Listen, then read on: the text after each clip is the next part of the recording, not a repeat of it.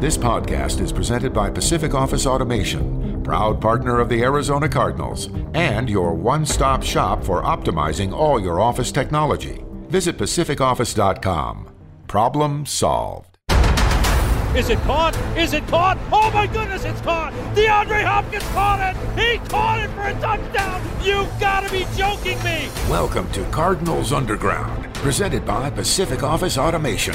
Visit pacificoffice.com. Problem solved. Touchdown, Kyler Murray. That defender is in multiple pieces. Oh, that was nasty right there, right? The latest news and notes from the guys who cover the team. Drilled by Simmons. Isaiah Simmons is balling. Bring it on, bring it on. Slammed to the ground by Budda Baker. Like a torpedo, he came flying into the backfield. I ain't scared of nobody. Here's Paul Calvisi.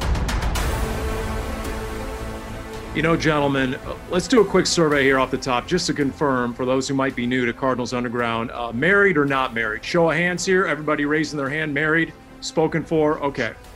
So I think you're qualified, even though none of us has ever made an off-season list in terms of wants and needs of an NFL franchise.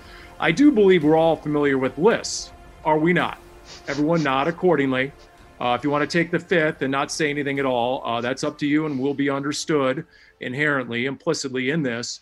The one difference I figure between the tasks maybe that a Steve Keim has in the offseason is that his list ultimately, whether he likes it or not, by constraints of the salary cap or not, is finite. Has any married man's list ever been anything other than infinite? Isn't there always something on the list from the missus? As once again, I give you guys a chance to respond or not respond here on Cardinals Underground, Pacific Office Automation, Kyle Odegaard, Paul Calvisi, and Darren Urban actually looks like he wants to speak. Tread lightly.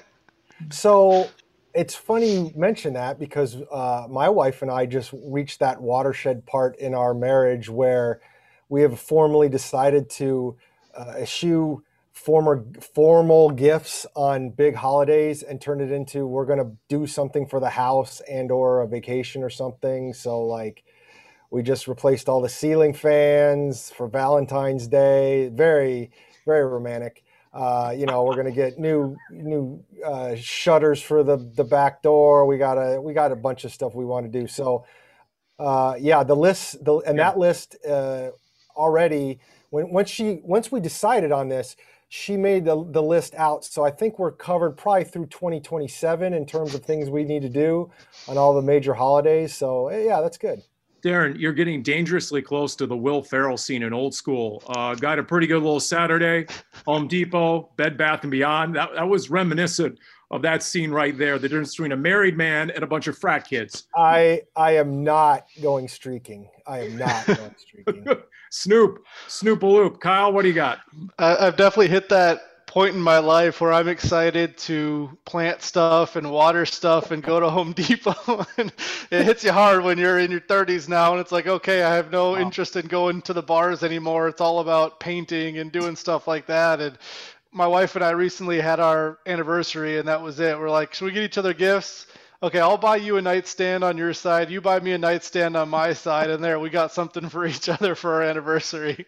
I do want to clarify something, Paul, and I'm gonna bring you in on this because I think all three of us. You said none of us have ever made a list for an NFL team. I think we've probably all made lists in an off season for the NFL team. Now, the NFL team isn't necessarily listening to us, but we've all made those lists. Oh, you've made lists, but you've never made the decisions, I guess. And right about now, Jim Omohundro is screaming off camera, "Stop it. You're killing the podcast. Stop talking about nightstands and ceiling fans. And, would you please talk some football as the sound of people clicking away right now is deafening." So I'm just going to go right for the jugular. I do have a Larry Fitzgerald theory that will be advanced in this episode of Cardinals Underground. I'm just going to tell you that right here, right now. Okay. Tease? That sounds like a tease. That's it. That's called a horizontal tease. And then there will be a moral dilemma involving the Seahawks indirectly that I will need some advice on a little bit later. But that's to come here, and a full foreshadowing on Cardinals Underground. Kyle, getting back to the premise of my earlier story, there is a list. There are still a few items remaining on Steve Keim's list. Once again, though, at some point, it's going to be finite because there's only so much you can do in the offseason, whether it's salary cap or otherwise. What is left? Tick off in order of importance. Where do you think the Cardinals still have some gains to be made in the offseason? 1 through 5 for me is cornerback, because I think that's the spot you need. I'm not as worried as a lot of other people about a running back. I think you've got Chase Edmonds, and you can make it work with somebody on a minimum salary to be that other guy. I think at tight end, you've got Max Williams. It's not a premium position. You can make that work. The one premium position left with a hole, a major hole, or maybe 2 holes, is cornerback. So that's where my emphasis is. Darren talked about making those lists earlier. Me and Paul did a debate this segment where I said cornerback was the biggest need in free agency, and they haven't touched cornerback. So I clearly don't jibe exactly with Steve Keim and what he's thinking, but obviously that's a spot where I think they still need to do something. We'll see how much money they pay and who they get, whether it'll be a low-cost veteran or if they can scrounge up more money. But I'm very interested to see what happens at corner.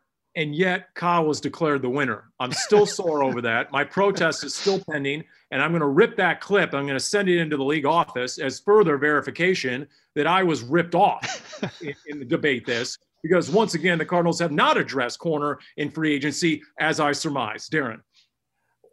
Well, I mean, just because they haven't looked at it or done anything with it, I don't know if that means that Kyle's point was any less valid. I got to be honest, I'm a little surprised they haven't addressed it, but I can understand it to a certain extent, which is I think they want to get younger there, which seems to point towards at least 1 draft pick. Although I'm starting to get a little skittish about who might be there in the first round and if it's worth it by the time they pick and who's going to be around. And I do think there's still some guys out there on the market that probably are not quite to the mental frame of mind where they know they're going to have to take a lot less money than maybe they originally thought they were going to have to. I mean, there's been a couple of deals out there where whether it's Kyle Fuller, who's a very good cornerback, don't get me wrong, or Adoree Jackson, especially with the Giants. I mean, that's way more money than they were ever going to spend on a cornerback. So it doesn't really bother me that they didn't chase somebody who, quite frankly, I don't know if is worth that kind of price tag. Doesn't mean it wouldn't have been an improvement what they had, but cost-benefit ratio plays into all of this, Paul. And ultimately, that's what they've got to try and figure out. And the salary cap is such a moving target right now in terms of understanding on the outside really what the Cardinals are working with. But I'm thinking there are still guys out there that you still will be able to get maybe in a week or 2, or when we get closer to the draft, when these guys start realizing, hey, if I wait till after the draft, my options are going to be a lot less, and I better get on a team now. Well, 2 things. Number one, if you go into the draft as currently constructed, that is way too much of a tell. Teams are going to know and realize you need a corner bad. It is not a case of best position player available. You need a corner, and they're going to be really apt to jump in front of you if they want a corner, or it might mandate you have to trade up just to try and avoid anyone jumping in front of you. That'd be my first takeaway on that. Number 2, another show of hands here. Steve Keim this week said, don't panic when asked about the cornerback position. Who's with them and who is ready to panic? Because I'm about this close to being Paulie panic at this point, Kyle. Well, I agree with him, because the issue is you can throw a lot of money at a cornerback and it might look good on paper, but we've seen free agent deals fall apart quickly and a guy not live up to it and then get cut. So it's better to not dream that somebody's going to work out and give him money even though your gut is telling you not to. It makes more sense to wait. And then, like we've been talking about, these guys that are still on the market, you're going to be able to get a veteran cornerback for $3 or $4 million probably. That's a decent starter. So did you want to pay 12 or 13 for a guy who you don't think is a star, or do you want to pay less for somebody who you think is serviceable? And it's a gamble. I agree. We're sitting here in late March and we don't know who their 2 outside corners are going to be. Maybe Robert Alford is one of those. Maybe he's not. But maybe there are enough options between the kind of the decreased free agent market for these players. Steve Keim mentioned the trade possibility, the draft. There are different ways to find guys. So we'll see what happens. I don't think it's a complete freak out mode, but certainly they need to do something at the position. I would make the point here too that, what if you're watching this team, what are the expectations at cornerback in terms of what you're expecting? Okay, they're not getting Patrick Surtain at 16. He is not going to be there, and he might be the only guy in this draft who could be Patrick Peterson-esque in terms of right away. And let's remember, Patrick Peterson wasn't Patrick Peterson his rookie year anyways. And there's nobody on the market, even guys who have already signed, that is Patrick Peterson in his prime. You're not getting a Patrick Peterson in his prime number one cornerback this year. You're not. This team made a Super Bowl with Rod Hood and a rookie Dominique Rodgers-Cromartie who wasn't even necessarily starting every week, and who Eric Green, I'm trying to remember who was necessarily on the other side that year in 2008. I mean, DRC was up and coming, but that was not a star-studded cornerback group in the least. And I love Rod Hood, but he's just wasn't that guy, and they made it work. And I think they've gone in different directions. They've tried to build up their lines on both sides of the ball this offseason, and they're going to have to take a step back at cornerback a little bit. And I think that's another reason not to panic, because the difference at this point between going and getting the guy right this second who might cost a lot more and the guy in a week or two that might cost a little bit less is not worth the difference in money, probably. So, Darren, translation, the Cardinals are hosed. Is that what you're saying? There's no chance of getting a number one corner at this point. Is that what you're saying? They can't get one in free agency because they're all gone and or they can't afford what's out there, or they're 30 years plus. And number two, Patrick Surtain isn't falling to 16. So the Cardinals are going to play 2021 without a number one corner. Is that what you're saying? Yeah. When you talk about the definition of a number one, first of all, there's a lot of teams out there that don't play with a number one corner. There are not 32 number one corners in this league, in my opinion. There are guys that are the best cornerback on their team. But if you take a guy and you say, this guy is a number one corner that I have no problem putting up against DeAndre Hopkins this week and Julio Jones next week and Odell Beckham the next week, how many of those guys are out there? 6, 7, 10? I mean, most teams don't have that. So that just happens to be where the Cardinals are, and they were lucky to have one of those guys for a number of years. All right, hit the pause button. I'm going to call Vance Joseph. Zone coverages this year, Coach. Zone coverages, apparently. That's what we're – I'm not saying that. I'm with you. And I'll say this. Jonathan Joseph came in at the end of last year, and he flashed a little bit. Of course, he got injured very quickly. Is Patrick Surtain really the only corner in the draft that could pull a DRC where maybe you don't rely on him for the first couple months of the season, but by the end of the season and the postseason, he was a legit number one corner. I mean, just ask, in the Carolina Panthers game, right? And he was excellent. What's the name of the quarterback that's escaping me now? Thank you. Because he was never the same since. It's because he fell off the map after the 5 interception and 1 fumble game against the Cardinals in the divisional round, jack stomping the Cardinals put on Carolina at their place. But can you find, a J.C. Horn who's been associated with the Cardinals quite a bit? The Virginia Tech kid who's now going to need back surgery. Hello, he's most definitely going to fall to number 16, I would say, after that bit of medical news. I am curious. In fact, Mel Kiper just came out with 3.0 today, and J.C. Horn, there he is, the corner from South Carolina, Kyle, is associated with the Cardinals at 16 overall. J.C. Horn is, I think, by far the name most commonly linked to the Cardinals because he's supposed to be drafted in that 10 to 20 range. And as we've talked about, the Cardinals have a humongous need for an outside corner, and he's a pretty big guy. He can play the press man coverage. I talked to him on Tuesday. He did a pro day interview and asked him about the Cardinals. And he said, I watched Patrick Peterson and Tyrann Mathieu and Gerard Powers, and I liked what the Cardinals did. I'd be excited to go there. Obviously, those guys are gone, but the scheme is similar, even though it's a different defensive coordinator now where they do play that press man, and I think he fits what they're looking for in a cornerback. So I think if he's available, obviously that pairing would make a lot of sense.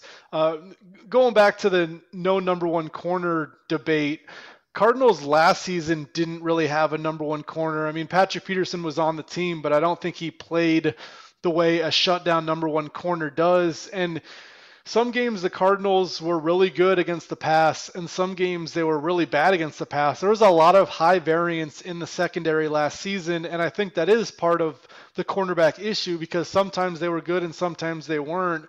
And you might have that if you don't have very good corners, but another part of it is the pass rush. And when the pressure was getting there against the Giants and some other teams, it obviously makes it easier on that back end. So I think the Cardinals need to do as much as they can to get good cornerbacks, because I think it's a premium position. And if you do go in without a clear number one and have two serviceable veterans that aren't great like you did last year, that pass rush needs to get there, because I think we saw last year both the good part of a defense without good cornerbacks and the bad part of it. So I think the Cardinals could go one of two ways depending on what happens next season.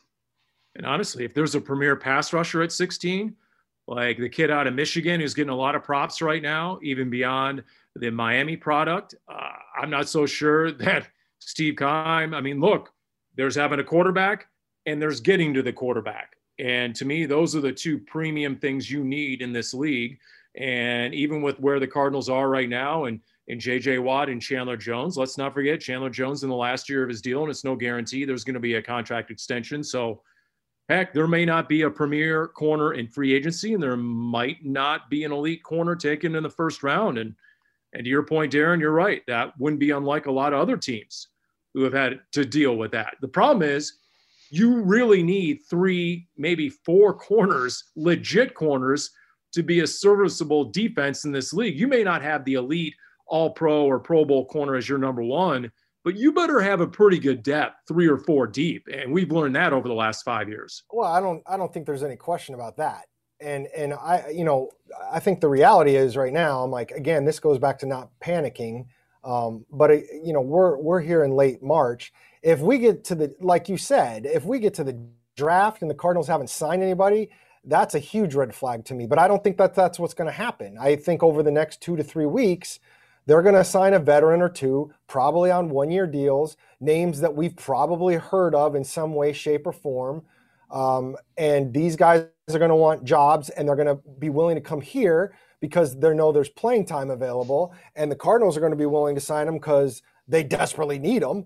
And you'll be in a little bit better of a place that if you don't draft one, it wouldn't be the end of the world. But right now it feels a little bit, obviously Patrick Peterson didn't retire like Carson Palmer did, but it feels a little bit of like where they were right after Carson Palmer retired at quarterback, which is, Byron Murphy was the pick a couple years ago, but let's face it, they have not put a lot into draft stock with cornerbacks, especially with high picks. And I think we're starting to get to that point where you're starting to feel it a little bit.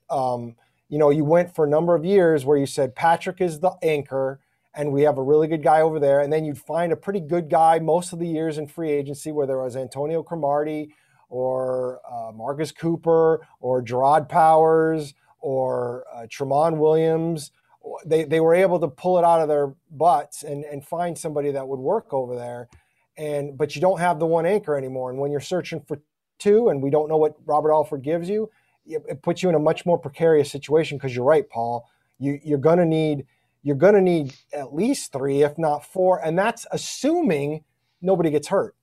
So, hey, forget my opinion on that. I actually meant to follow up with you, Kyle. Any other takeaways from that Zoom session with J.C. Horn? I see Mel Kiper at his pro day says he ran a 4.39. So, I mean, pretty good. I mean, we're not talking a 4.2 guy, but I mean, good enough to be an elite corner. Yeah, 4.39 is plenty fast. Was that Horn? Because I think he might be running tomorrow. Was that Surtain?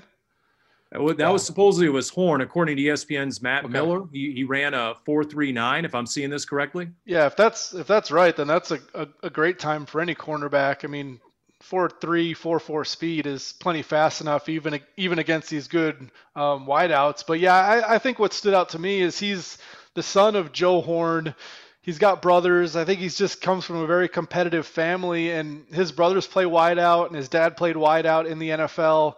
but he said his dad told him to go play corner because if you can cover and if you got ball skills, you're going to make a lot of money one day. And it seems like it was a pretty prophetic idea. He said his JC was kind of aggressive, had some aggression when he was younger, and his dad liked him on defense. And I think it helps having a dad that's gone through those type of things, and obviously having the genetics is a good thing. So he's an intriguing guy. And going back to what Darren was saying about the idea of this being a nice landing spot for a free agent, that's a really good point, where if you are one of those named free agents that didn't get the type of deal you wanted in free agency, that's a nice recruiting pitch for the Cardinals, saying we need a number one cornerback. You can come here, play for a season. We've got a pass rush that we think is going to be really good. We're playing press man. If you have a good season in this type of defense, you'll get paid next year. So I think that is something where cornerbacks will look at this situation. That's something that they might want to join. All right, so a quick clarification. South Carolina's Pro Day is set for March 24, 24 hours from this recording, but he was recently timed, according to ESPN's Matt Miller, as a 4.39. Now, whether teams take that as official or not, I'm guessing they're going to rely on the Pro Day recording. So we'll see. We'll see what he runs there. But that's good to know because, earlier today, Paulie Pinch Hitter on the opening segment of the Red Sea Report, ostensibly, allegedly, there were technical problems, and Craig Grialou wasn't there to host the opening segment. I still think he was late to the stadium. The investigation is pending. I'm not really sure, but I did the opening segment out of nowhere. I had to scramble, get on the headset, and me and Bertram Berry, we carried the show. And B-Train is of the opinion it's Patrick Surtain and everyone else. So it's good to know that perhaps J.C. Horn would be a good alternative at 16 if that indeed does develop in that manner. To your point, Darren, doesn't look like Alabama's Patrick Surtain is going to fall anywhere near the middle of the first round. So that's interesting. What else, though? I mean, if we're talking about tight end, if we're talking about any other position right now out there for the Cardinals, do you see any other dire needs? There was a cryptic comment from Steve Keim, Darren, about, give me a couple of weeks and there might be something developing on the tight end market. He seems to know something we do not. So I'm wondering what exactly he has in mind there. See, I don't, I heard the same thing. For me, I don't know if there's anything truly, I've heard a couple of people talking about how Keim addressed all the needs in free agency. I think some of that had to do with the order in which the questions were presented. Cornerback was the first thing he was asked about, so he went into super in-depth and he gave us all the lines about we're going to look in trade, or we're going to look in free agency, we're going to look in the draft. Then he's later asked about running back, and then he kind of goes into that a little bit and kind of reiterates the same thing, we're going to do those things. And then tight end was last, and then it's kind of like, well, he could repeat all the same things he had already said, or he could just kind of cut it off. Again, they've got one tight end with relative experience on the roster right now, Max Williams. At running back, they've got Chase Edmonds, and that's it in terms of experience. So I would expect both those positions, as well as cornerback, to be addressed with at least one veteran at some point. Obviously, Dan Arnold is left. He went to Carolina. So what do? You could bring back Jarrell Daniels, who was very much up and down, had a couple of nice plays, struggled at other times, but I don't expect he's going anywhere. So you could always bring him back as a third guy if you needed him. But again, as we move forward into free agency and as we get closer to the draft, there are still a lot of guys out there on the market that aren't going to get what they were expecting. And it's like going back to the cornerback. I mean, there are still a ton of veteran cornerbacks out there that they're just not signed yet. And not everybody needs a cornerback anymore. And so you're going to have to, if you want to play, you're going to probably have to swallow something lesser than you were expecting. And I expect the same for running back or tight end. And you don't need, like Kyle was saying before about running back, I mean, you don't need somebody big. I mean, I personally think you need somebody with some size. And when I say big, not a big name, I think you need somebody with a little bit of size to have on the roster. I don't know if he necessarily has to be your starter. But I'm also of the ilk that I'm not a big fan of giving Chase Edmonds 25 touches a game either. I think that would lower his effectiveness. So I would like to see somebody who could do something that kind of takes the pressure off. Now, maybe that's Jonathan Ward, who they seem to like a little bit. Or we'll see what happens with Eno Benjamin. And a tight end, that's a bigger question. But like you guys were saying, I mean, it's not like they throw to the tight end a whole bunch. And now that you've got Green, and if you get Kirk into the slot perhaps, and you still have Hopkins, and you want to get the ball to Chase Edmonds a little bit, I mean, I think it's a little less of a thing.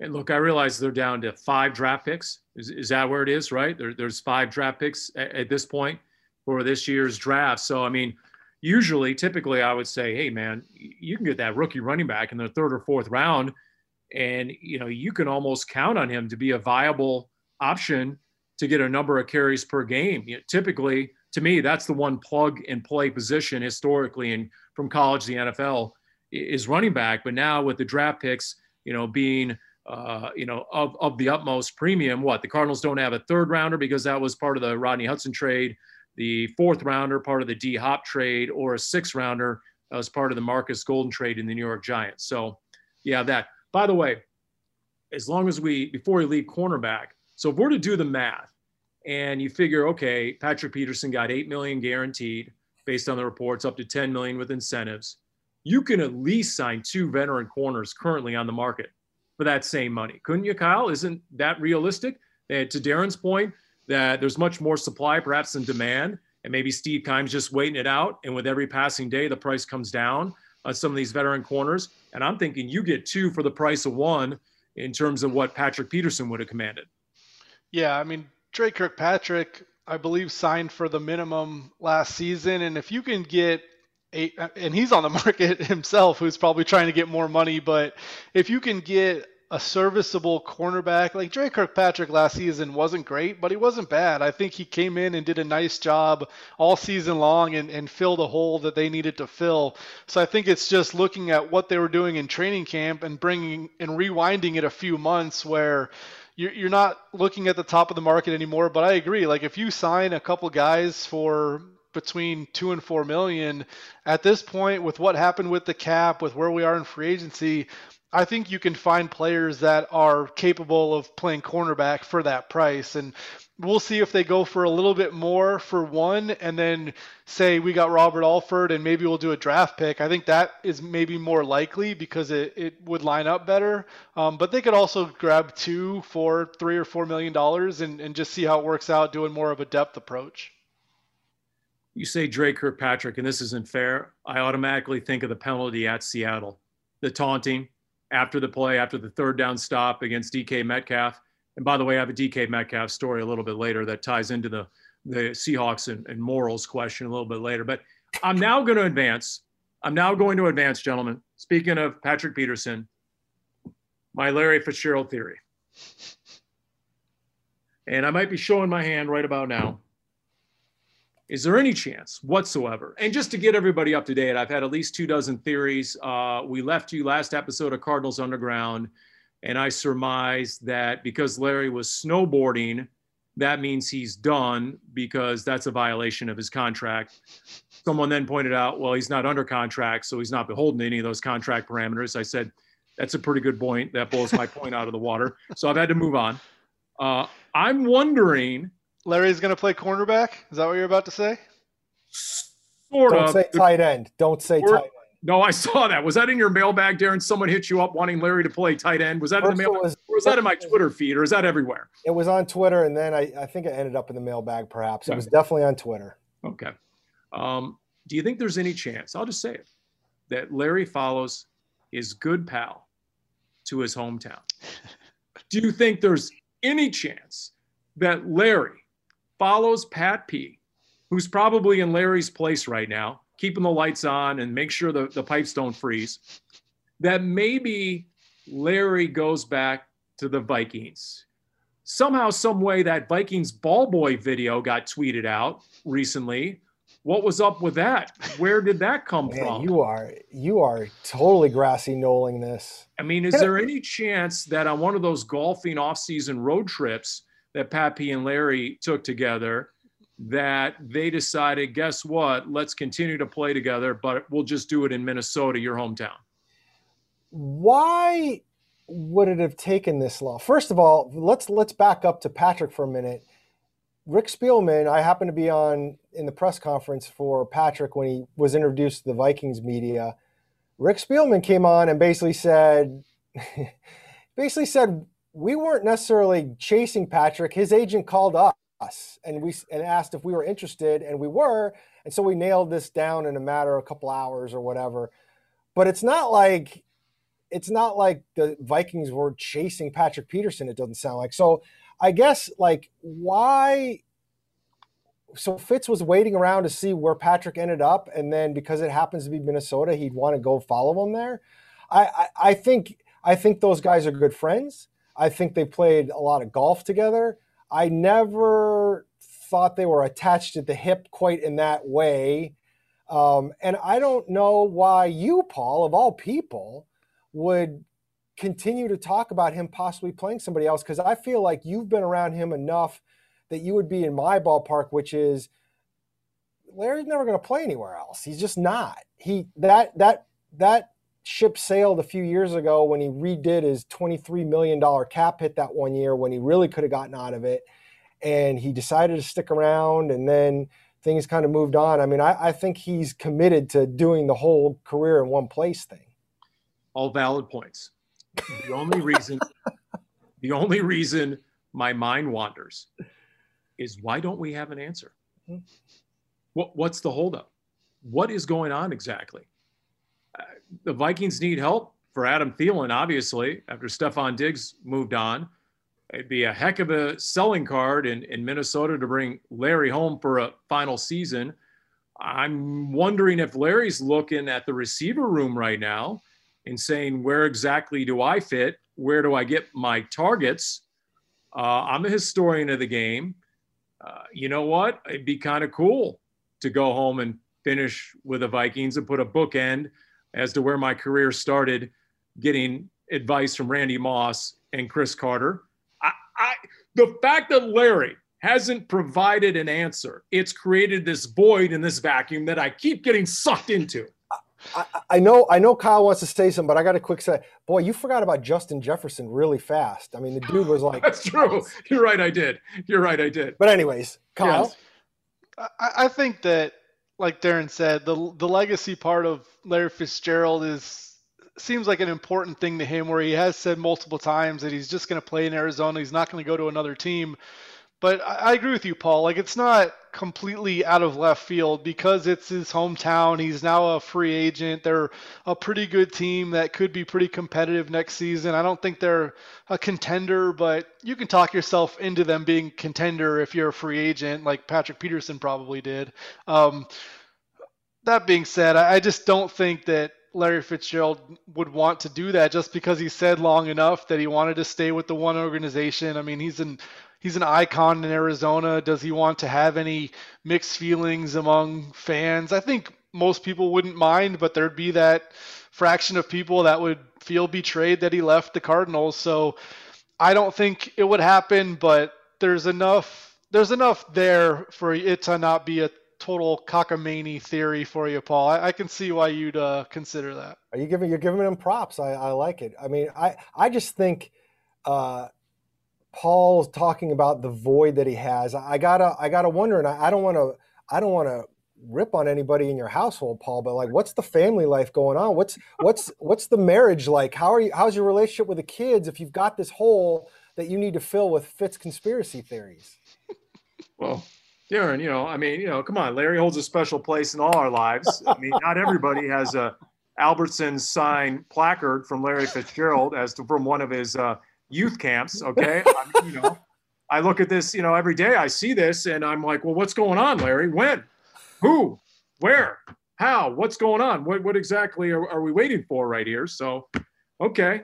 You just have a huge bucket of props next to you, don't you? Every single podcast, it's like 5 things: pickaxe, bobblehead, signed photos. Yeah. Well, I mean, AJ Green didn't give any further. AJ Green gave us nothing. Steve Keim gave us nothing as for Larry. So what exactly is going on here? We have no answers, only speculation, some more responsible than others. And so, we did get one answer, though, this week already. guess what? Speculation was that Justin Pugh was going to take a haircut, especially after his Instagram picture of getting a haircut. And sure enough, that picture spoke it into existence, did it not, Kyle? Yeah, he's going to go down in salary, I think a little bit more than $4 million. And it is a straight pay cut, which players do not like taking. I mean, a restructure is easy because you get signing bonus money basically instead of your salary. So it's actually a plus for you when you do the restructure because you get more money immediately and you get a smaller base salary. So players are more than happy to do that. But when it comes to pay cuts, that's when it gets a little dicey. Tyrann Mathieu famously didn't want a pay cut when the Cardinals offered it, and instead they released him and he went to the Texans. But for less money, by the way. I love you, Tyrann, but you ended up getting less money than the Cardinals offered.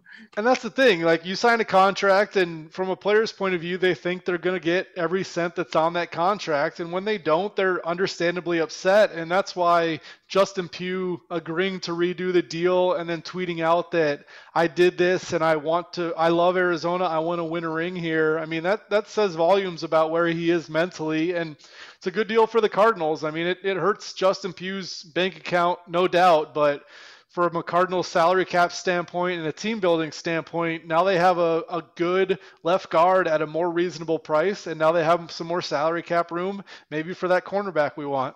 And I will say, in the context of Pugh, I mean, that the other thing is as I understand it, restructuring a team can just do it because the player is losing no money. So you don't even have to work with a player to do that. Not that a player would ever be upset about it because you're getting more money up front, but the team can just do it and get their cap straight and then, handle it with the player later. In this case, when you're talking about a pay cut, the player has to be on board. And I think that's important when you start talking about this situation. There have been times over the years that it's been tough. Our good friend Bertrand Berry, I remember very vividly being at the Combine one year, and at that time the Cardinals actually put out a press release saying he had agreed to a pay cut, which they would never do these days. But I don't think Bertrand was all that happy about it, but he did it because he kind of felt like he had to and didn't want to go on the open market. And I think Justin coming out right away, which was kind of funny because I was poking around trying to see on some of the websites that cover this stuff, and I had seen it, and I was in the middle of writing it when I heard from both a fan and our good friend Mike Jurecki were pointing out that it happened. I said, yeah, I see it. I'm already writing it up.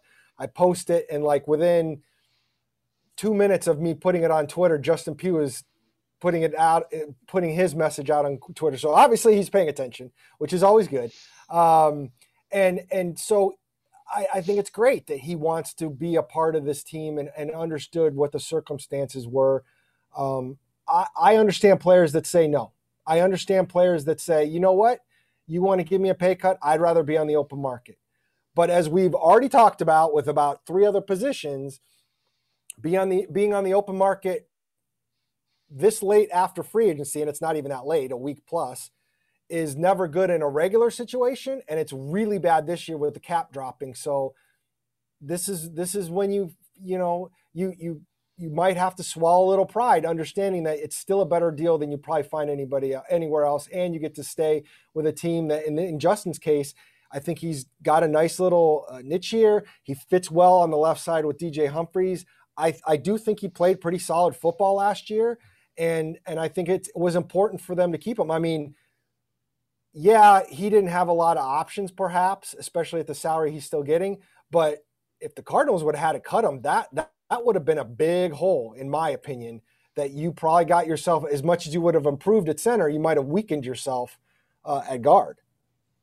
Hey, Justin has multiple revenue streams anyway. He's part owner of that pizzeria on the East Coast, so Tony that's right. It's just Justin Pugh Incorporated. So, he's already setting himself up to be the businessman once this all ends. So I guess the question becomes, all right, Justin Pugh, who's next? Would a Devon Kennard be in the crosshairs next? I know Jordan Hicks has been speculated upon a little bit, but right now it doesn't appear they would have anyone to fill that void as the middle linebacker and captain of the defense, at least the play caller and sort of brains of the defense. That would be a big loss if he said no and they parted ways. Yeah, and a lot of it is the dead cap hit part of it, because I think Jordan Hicks is going to make $9 million this season, if I'm not mistaken, as far as a cap hit. And if you release him, you only save $3 million of that, and you're taking a $6 million hit. So you don't have as much leverage in the Jordan Hicks situation as the Justin Pugh, where you could have saved a considerable amount. Devon Kennard, you can save a pretty decent amount. So yeah, I think the Devon Kennard situation is the last one to me on the roster where you look at certain salaries and that maybe a pay cut or a change makes sense. It all depends on what kind of future you think Devon Kennard brings to this team. I mean, if you want him as a rotational outside linebacker, then you try to keep him. And if he's just going to be a depth guy, then the salary isn't equal to what he's going to bring you on the field. So we'll see where that goes. But yeah, I think Devon Kennard is the one person left when we're looking at the roster and the cap, where you do have that question about, is anything going to happen? I just realized that I may have to swallow hard and absorb the debate this loss, as it turns out, because one of the other questions in debate this was over under number of new starters on the Cardinals offensive line. The number was 2. Kyle went 2 or less. I went definitely 3 or 4 new starters in the O-line. And it appears now I'm going to lose. Let's see here. Left to right, DJ Humphries, Justin Pugh, Rodney Hudson, Brian Winters, and Kelvin Beachum. So that would be 2 new starters. And unfortunately, Kyle is the victor on that one. Darren, help me out. Could anyone beat out anyone that I just named here on that starting offensive line? Unfortunately, the one person I was thinking that could beat somebody out would be Justin Murray beating out Brian Winters at right guard, in which case you'd have only one different starter because Justin Murray was starting at the end of last year. So. Oh, no. See, hashtag it can always get worse. You're right. Darren, you were supposed to say Josh Jones is going to beat out Kelvin Beachum for right tackle. And I do think they're hoping that he could take that kind of step forward. I think Kelvin Beachum's the kind of player that he's perfect in there because he can start for you if he needs to. And if the rookie comes up and plays really well, Kelvin Beachum will be cool with being the swing tackle and understanding of where he is in his situation to be a team guy. So I'm sure they hope Josh Jones makes that step forward, but I think as of right now, I think you'd have to at least lightly pencil Kelvin Beachum. Maybe be a little harder with a pencil. I'm not really sure. Does anybody use pencil anymore? Yeah, I'm going to use that pencil, and I'm going to put Josh Jones. I'm going to pencil him into the tight end room right now. Honestly, they used him quite a bit, right? As that 6th offensive lineman, sort of blocking tight end. At this point, I wonder if that's not what they're thinking to some degree. And maybe they are. And as long as we're going in that direction, we'll put Lucky Fotu at fullback and this go jumbo as hell, baby. That's right. Aaron Donald, here it comes. You can find blocking tight ends in free agency in the draft. I mean, those guys are among the least premium positions with like nose tackles and stuff like that. The thing the Cardinals need is a move tight end because they don't have Dan Arnold anymore. And do you want a pass catcher there? So unless Josh Jones loses about 50 pounds and improves his 40 speed to like 4.6, 4.7, maybe then we've got a tight end. Until then, I wouldn't hold your breath, Paul. I'm not saying he runs the skinny post. I'm not putting him out on 3rd and 7, and to run a route. I'm just saying, how about Brian Winters though? How about this Brian Winters? And you got to love some of the videos out there where some of his off-season training is along the lines of the strongest man competition. I mean, I can't wait when Brian Winters, we finally get a chance to meet him. I'm going to ask him, do you know Magnusburg Magnuson? That is the first question that should be asked of Brian Winters when he meets the media. Wait a minute. I feel like that's like the second time we've referenced Magnusburg Magnuson on the podcast over like the last couple months. Darren, are you insinuating there's a bad time to reference Magnusburg Magnuson? I mean, honestly. Clearly you've moved on from Chris Streveler on to Magnusburg Magnuson. That's right. Well, the fur coat thing kind of, grew old. And so the next guy most likely to rock the fur coat and the cowboy hat, bare-chested, apparently would be Brian Winters, based on the fact there's video of him pulling a truck with a rope as his off-season training. Well, I mean, I was doing that the other morning. I don't know what the deal is. It's because your battery died. It was a Ford truck. Good. That's good. That's good. That's right. You're Desert Ford Dealers, one of the main partners of the Arizona Cardinals. And it was an F-350 in the video, by the way. Ding. Go ahead, Kyle. Isn't Magnus Magnuson an official partner of the Cardinals too? I don't know. Buddy Morris, bring him in as a off-season training specialist. That's what he needs to do. So like Roger Kingdom used to be the speed specialist, bring in Magnus to be that powerlifting guy. You know, if you need to be able to powerlift logs and boulders, you bring him in and put him in a Geico commercial. See, what frightens me is if we bring in Magnus for Magnuson, I feel like you're going to try and push Kyle and I out of Cardinals Underground so you can do a podcast with him. And that's just, I mean, kind of that Mutt and Jeff kind of look. And I would, you know. Well, now that we're doing over Zoom, I mean, Zoom reaches Iceland, so we can go into Iceland and get Magnus there, you know, live on the podcast. Jim Almohandro, please try and figure that out and make that booking if you don't mind. I heard he's a big analytics guy, though, so you're going to get rid of me thinking you're off analytics, and he's going to come in talking Pro Football Focus all day. No, come on. There's nothing more anti-analytics than the brute strength of one of the world's strongest men. You know, can you pick up these cement barrels? There's no analytics in that. I'm sorry. A lot of physics involved. He's checking the numbers. So is Brian Winters automatically your right guard? Because right now, stop me here, Brian Winters, Justin Murray, Josh Jones, Mason Cole and/or Lamont Gilliard. You have 5 potential guys for that position. I know one of those guys, Lamont Gilliard and Mason Cole, is going to be your backup center / swing guard. But I'm guessing when the music stops, there's not going to be enough folding seats left for all 5 of those guys. No, and you realize if you went up into Sean Kugler's office right now and looked at his depth chart, he definitely have a certain, and I don't know what it is, but he definitely have a certain way he's looking at that position right now, even before he's seen everybody. I mean, I don't think you bring in a Brian Winters if you don't think he can play at least a little bit. Now, that being said, it's a 1-year deal. It's on the back half it's like wave 3 of free agency. So I would guess that, you know, there's always a chance if something went sideways. We've seen that a later veteran get signed and he's kind of a name. We've definitely heard of him. He's got starts in the league, but by the time we get back to the end of the preseason, it turns out he's not on the team because they want to stay young as long as we're having deep backups or whatever. So you don't know what will exactly happen with Brian Winters. But when you talk about a guy who had 9 starts at right guard last year and who started at right guard for the last 4 or 5 years with the Jets and the Bills, I mean, that gives you a nice potential option if you decide to go in that direction. All right. So simply put, is Kyler Murray happy? You got Rodney Hudson at center. You got Brian Winters, an established guy known for being physical, known for his pass blocking prowess as well, just like Rodney Hudson, who's given up only 10 sacks in 10 years in the league. Think about that. Averages allowing 1 sack per season.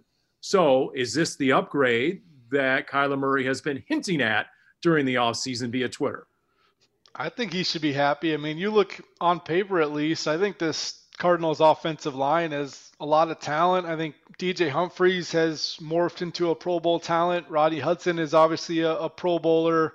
Justin Pugh can play at that level if everything comes together, and your right side isn't as good, but you've got some serviceable players there. So I think the Cardinals offensively, protection-wise, did a nice job last season from start to finish. You look at the sack numbers of Kyler Murray, and they came way down, and I think they have the potential to be better next season, and on paper they are better. So, I mean, maybe you don't have that Green Bay Packers offensive line of the last several years when Aaron Rodgers could sit back there and eat a sandwich before throwing, but I think you're in a good spot, and Kyler Murray has DeAndre Hopkins on the outside. He's got a pretty good offensive line. I mean, I think Christian Kirk in the slot makes a lot of sense. I think he could be a weapon there. So their offense certainly has the talent at this point, I think, to take that leap. And if they don't, I think it's not really a personnel issue at this point, because I think they have some good players on that side of the ball.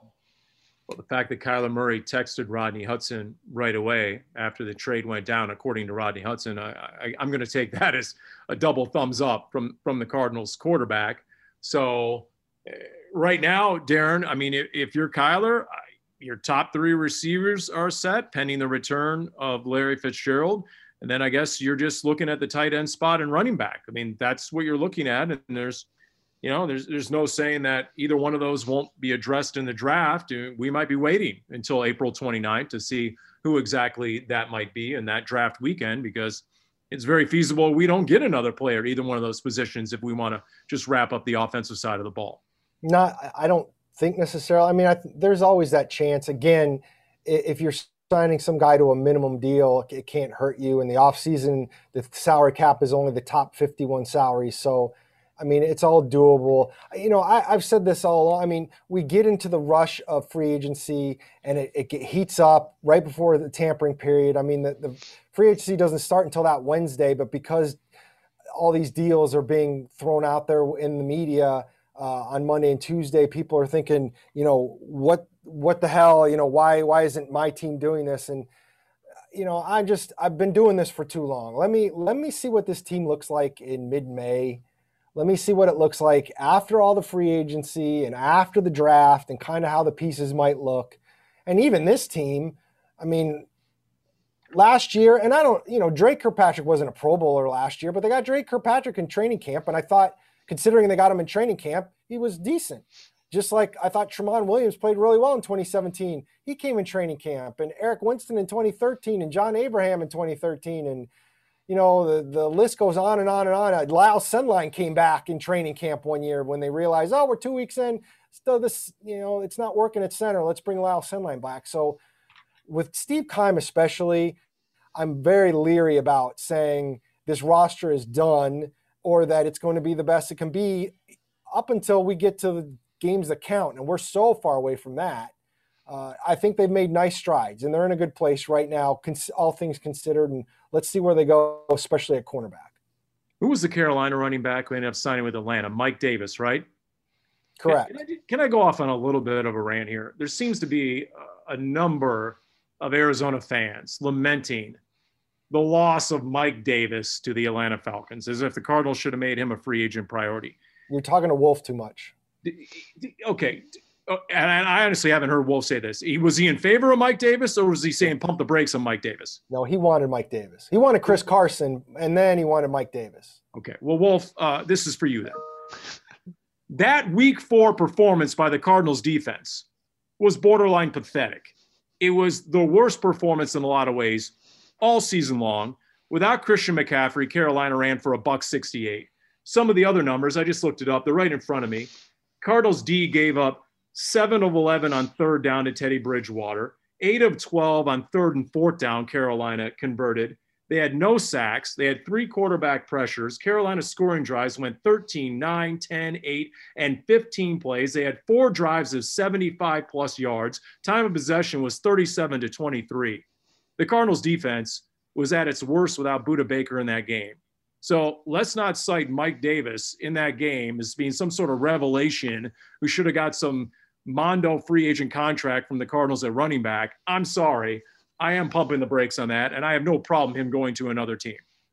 I did think he was impressive in that game. I mean, he was breaking tackles and doing a nice job, but I'm with you, Paul. I would not pay a Mondo contract to any running back in free agency unless it's like Christian McCaffrey or somebody like that.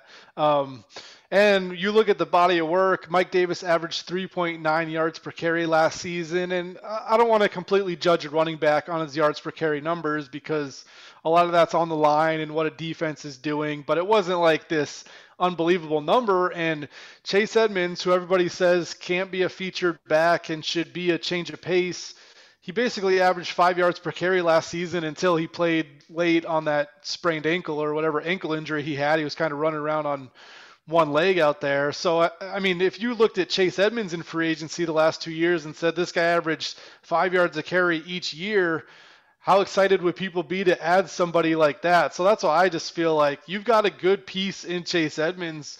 Let him play 65% of the time. Sign somebody for the minimum to be your short yardage big back and to get those between the tackle carries. But yeah, I mean, whether it's Mike Davis or one of the other numerous running backs on the market, I wouldn't pay $3 million for a running back. I'd rather pay them the minimum. Would you draft a running back at 16 overall if that running back was Najee Harris, Derrick Henry light?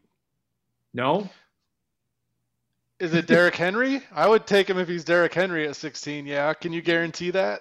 That seems to be the comp. Obviously, no guarantees in the draft, but there are a lot of people who are making that comparison to. So if that's the guy, now Travis Etienne has campaigned openly to go number 16 overall to the Cardinals, and he's very talented, obviously. But to me, I'd roll with Najee Harris and that body type in the NFL before I'd go with the Travis Etienne at number 16 overall. Here's the thing is like, Kyle's saying, is he Derrick Henry? You called him Derrick Henry light. What does that mean, light? So that means he's not. How light? He's not as good.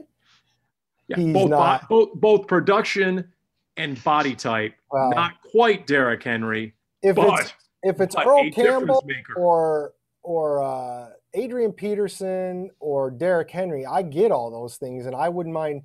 But you have to be absolutely sure. And I talked to Daniel Jeremiah when I was doing the Travis Etienne story, and I thought he made a great point. Now, the Cardinals are in a different place, but they're not, like he was like, there's always nuance to all of this. Like he said he generally isn't a big fan of taking a back in the first round. But like where the Cardinals are and where they're set up right now, maybe it makes sense. Now there better not be a good cornerback on the board, and they haven't addressed it yet. Then that just tops it. But if they're able to like address cornerback and free agency a little bit, and you think Najee Harris is a guy who can be Derrick Henry, wrong running back. If you think he can be like that, then it makes some sense. They're so close that maybe that's the missing piece, especially talking about getting physical. But like his point was like the Giants taking Saquon Barkley. Saquon Barkley might be the most talented running back. He could be as talented as Adrian Peterson. But the way Jeremiah looks at it is by the time you get your team good, all his best years are behind him. And what's the point? And so the better team, if you're the Bills talking about taking a running back in the 30 or 31 or 32 or wherever they're picking this year, that makes a lot of sense because they're a lot closer, and that's one of the pieces they need. And the Cardinals are right in that middle portion right now. And I'll be very curious. Like I had no problem with the Cardinals taking Beanie Wells the year that after they made the Super Bowl. It was late in the first round, okay, and they could use a really good running back. And quite frankly, had Beanie not gotten hurt, I think he was a really good running back. But the other thing about taking a first-round running back is, and Derrick Henry got his extension, and that's good, and he's a really good player, but Jeremiah is also like, I'm not the guy who pays the running back a second contract. He says, I run their legs off in their first contract. And there are some, you have to balance that. If you're trying to get a long-term player out of your first-round picks, running back ain't going to be that guy. You are going all in now, and you're going to basically lose that first-round pick probably by the time you're 4 or 5 years in. Well, that would be akin to what the Cardinals have been doing this offseason, right? That would be in line with what we've seen so far. The time is now. They're not building for 3 years from now. They're right now in year 3 with a rookie quarterback and that contract. So whether it's going 16 overall, whether it's, hey, that Ian Rappaport story 24 hours ago that several teams now are in on Leonard Fournette, wait for it, dramatic pause for effect. What should the Cardinals be in the talks for a Leonard Fournette, that banger, that huge running back who, can make that difference, especially against stout defenses in this division? I wonder if something like that should be part of the mix. Leonard Fournette, who was once a top 5 pick, who did not live up to that. So I think that's a part of Darren's point. It's like, yeah, if you get Derrick Henry or you get Christian McCaffrey, then it's probably worth it, especially at 16. Like if you're drafting top 5, even if you take a star running back, from a salary cap perspective, you're already paying them at like star running back money. So you're not getting any rookie deal value out of it. We're talking so much about a quarterback and how cheap he is on the rookie deal. You don't get that sort of thing with a top 5 running back, but at 16, they're cheaper. And I agree with you, Paul. Like if you're trying to win now and you think running back is a position where you can plug somebody in that can be a difference maker, then that could work. I mean, we saw David Johnson in 2016, was it? And I mean, he was just an amazing player, and he was technically a running back, but he was super valuable to that team. So if you can identify somebody at 16 that has that David Johnson ability to give you that type of production, it's worth it, but it's not a premium position. So if you missed on a running back instead of missing on a corner that would have been way more valuable if he hit. So that's my issue. The ceiling is just lower when you draft a running back or an interior lineman or an inside linebacker. These guys have to be great pretty quickly to live up to that draft status. So it all depends on the evaluation and knowing what the premium positions are in the NFL, and running back just isn't one of them. And for the record, ideally, I'd love to target a running back in round 3. A guy who falls, who you can, young, fresh legs, you can use and plug in almost immediately. We've seen that historically. Or go for a guy like Leonard Fournette, but at least it's somewhat of a team-friendly contract long-term where you can pull the plug early enough. You might get a nice signing bonus and some money up front, but you can get out of it, without having long-term ramifications. That'd be ideally, but at this point, I'm not sure exactly what the Cardinals have in mind. And once again, they're restricted on a number of draft picks, and they still have a number of needs. So, yeah, they don't have a third-round pick, Paul, so they're not going to be drafting one in the 3rd round. So, what do they have now? They have a first, a second, a 5th, and 2 7ths. Wow. Okay. All right.